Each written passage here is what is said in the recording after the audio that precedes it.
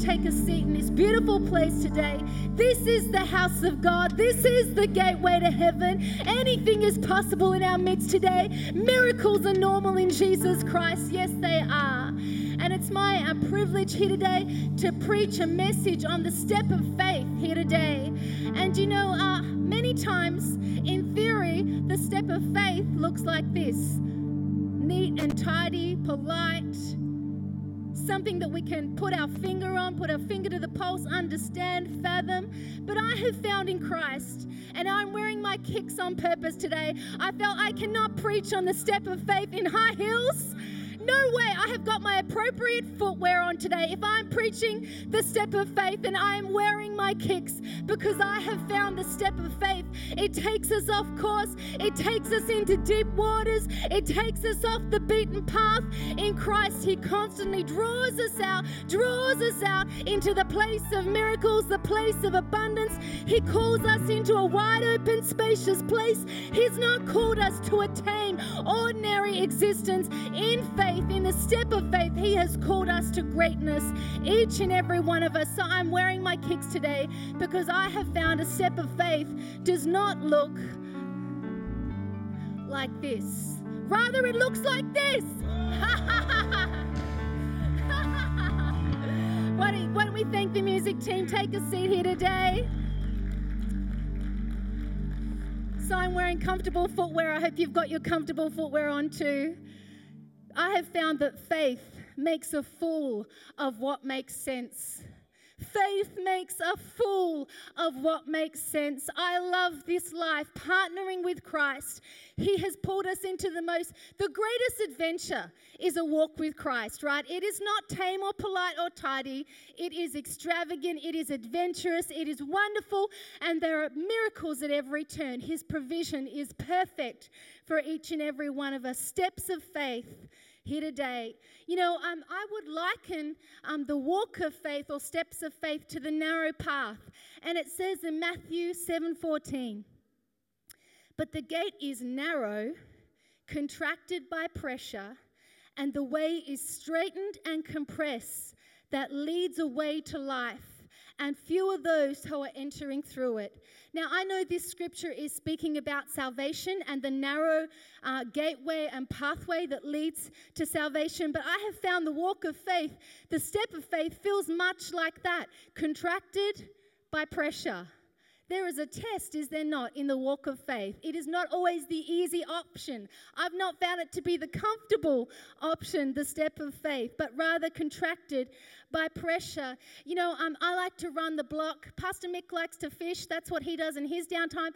I like to go running. I like to run along the Parramatta River, get some fresh air, clear my head.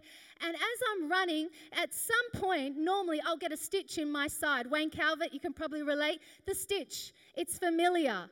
And now for some that are not trained in running, they may be put off by the stitch and they may find themselves slowing down or backing off. But the familiar runner understands that the stitch is a normal part of the process. And when the tension comes in the side of the waist, I normally just put my hand there and I keep on running. Because I understand if you breathe through the pressure, if you breathe through the stitch, actually your capacity will increase and you can make the distance and you can get to the end. A pathway that is contracted by pressure. That's what this step of faith feels like.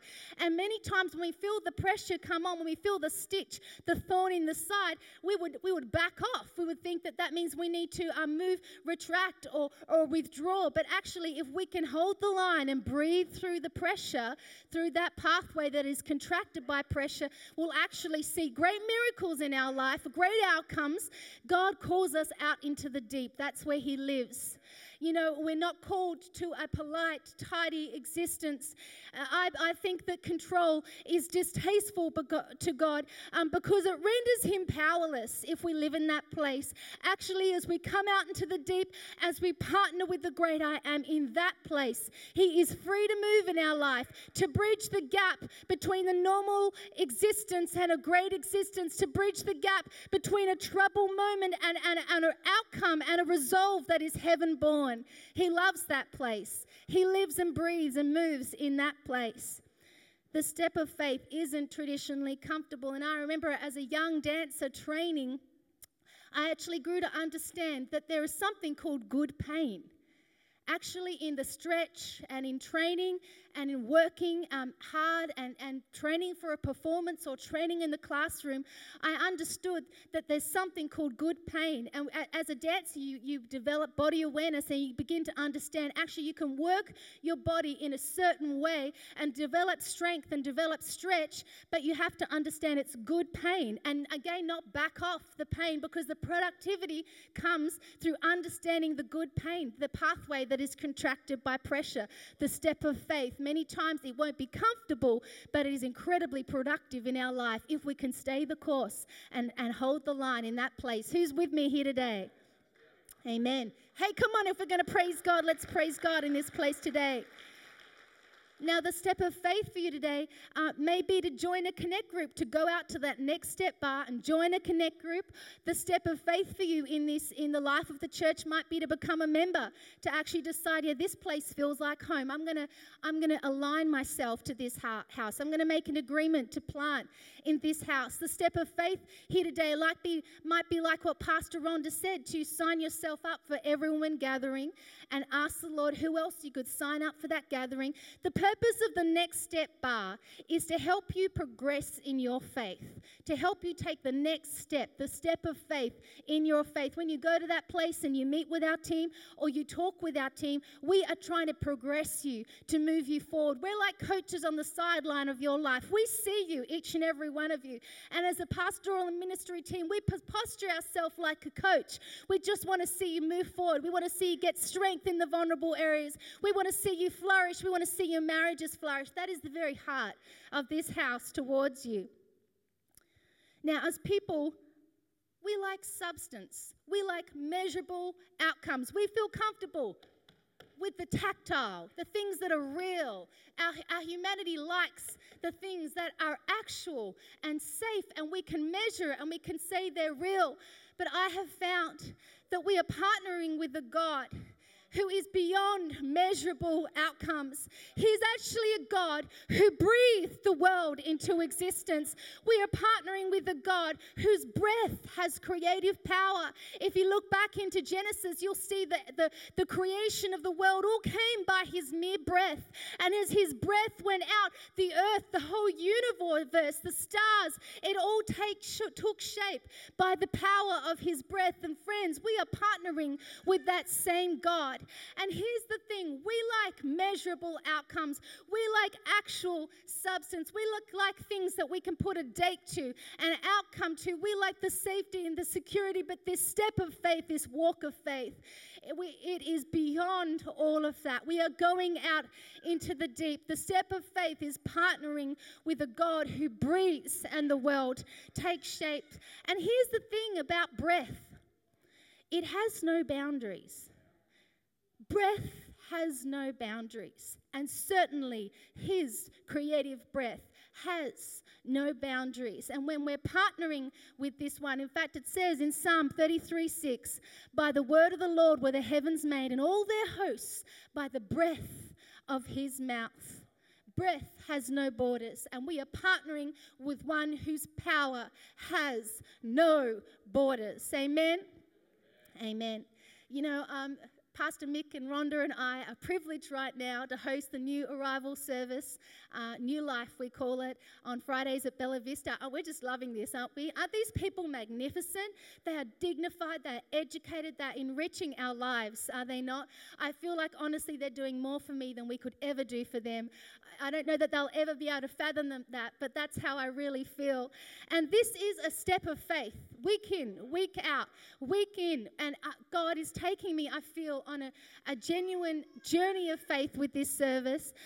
You know, the first week or the second week, a humble member of our team approached me and said, I feel that the Lord's asked me to pay for the rental of the room for this week. Each week we're going by faith, and she fulfilled it that week. And then the next week, a young business couple, the Lord spoke to them. We feel out of the business to pay the rental room, the fee for that room, and they paid it. And then the next week, this one just gone by.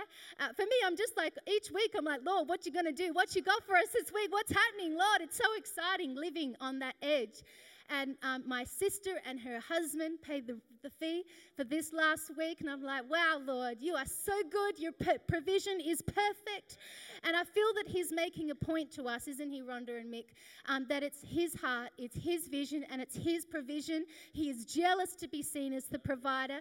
And we are privileged to just walk in this journey of faith around this service.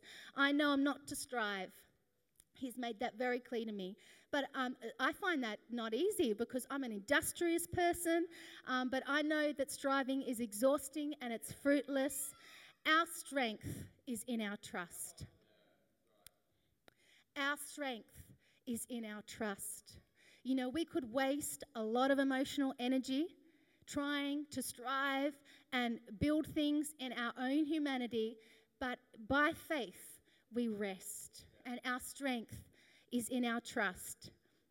Now, a step means I'm going to lift a back foot, I'm going to take the handbrake off, and I'm going to put a new foot down. It's actually, I'm going to move out of the old thing. I'm going to make a decision to move out of that old thing, and I'm going to step forward into a new thing. But that means I've got to be leaving something behind in order to enter into the new thing. And it says in Genesis 12:1, now in Haran, the Lord said to Abraham, go for yourself for your own advantage away from your country, from your relatives and your father's house to the land that I will show you. The step of faith is to our own advantage. Many times we're hovering here. We've got the handbrake on. There's a resistance and a reluctance to take that step of faith and move and launch into that new thing. But you got to know, if the Lord has illuminated that path, if he's set that course, then it is to our advantage to move into it and take a hold of it. Fear not, if he has lit that path. You can trust that he is with you right to the very end. He never leaves you. He never forsakes you. Right until the end of the line, he is with you. He will accompany you. The step of faith is to our advantage. It really is. You know, but what happens before the step lands? I find this is the tricky place in our humanity. There is a place in transition right before the step lands. I think this is where the greatest test is. Maybe sometimes releasing the step and agreeing with God, I'm going to do that thing. We love it when we land it. Oh yeah, that's amazing. We love that place. When the vision lands, when it actualizes and our heart is fulfilled and satisfied, we live for that place. We love that place. But I think the majority of our time is in this hovering place, in transition. That is where our faith is really tested down to the wire. That is where we weep and where we call out and where we beg and when we beseech the Lord in that place, that hovering place, that place of transition. I find the Lord loves to keep me in this place because of what it does on the inside of me. It is invaluable what he builds on the inside while he has got us hovering in transition. But I want to talk a bit about transition today because we can get lost in transition. You know, we use that phrase, lost in translation. And it was funny, actually. I was with some of my new friends the other day, and one of them introduced the kitchen as the chicken. It was lost in translation. I thought it was cute. It was lost in translation. And in life, there are lots of moments where we get lost in transition. I want to talk about that gap here today, that place of being in transition, because I think in the life of the church, we need to be careful of that place, because in transition, there can be a lot of relational misunderstanding. And there is a risk of disconnect in transition. Disconnect from people, from God, from faith, from his word, from the truth. You know, in church life, we serve for a season and then maybe we rest, and you feel the separation of those relationships because you're out of that team. You get a bit withdrawn, and then you feel like you're floating in the life of the church again, because there's actually great power in serving because it anchors us in the life of the church. Or maybe we attend a connect group for a season and there's all this chemistry and connection, and then due to circumstances we disengage from that connect group and we find ourselves in transition again, floating in the wider body, not anchored again. Or when we can't attend church regularly, there's a lapse. and we start to feel that transition. We're in transition. There's a disconnect. And often there are very real circumstances behind all these changes. There can be a shift in health or work or financial situations or very real trauma that we feel in our life. But there is a difference between being in the heart of the church and on the fringe. And my concern as a pastor is always for those that have transition and are floating on the fringe, because I know if you're in the heart of the church, you're anchored and you will flourish. And relationships are the invisible threads that hold a community together. There are crisscrossing relationships all over this body, and they are vital. They are a lifeline. Our friends, we remain because of the invisible threads of relationship. And in transition, the relationships shift.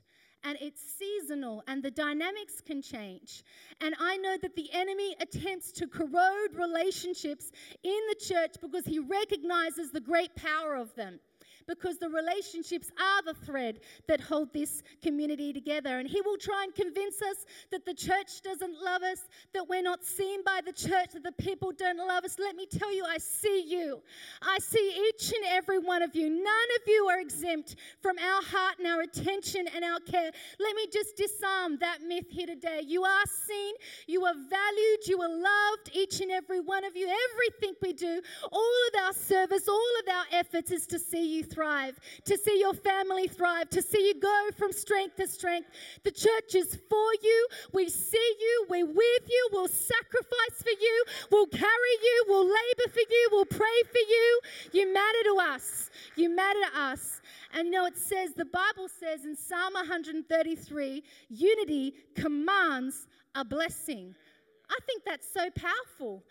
So great is the power of unity. It commands a response from God. I don't know if anything on the earth has the authority to command God, but apparently unity does. Apparently unity will speak to God and say, I command a blessing over this family. I command a blessing over this church. Apparently unity has the authority to speak to God. Oh my goodness, what a position. Wow. It's important to always believe the best in one another.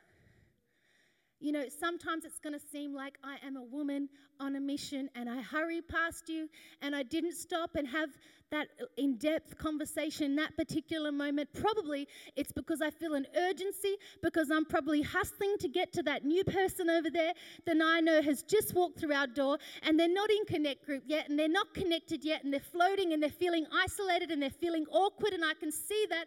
And so I'm on a mission trying to reach that new person because I see them and I care for them and I want to engage with them and welcome them.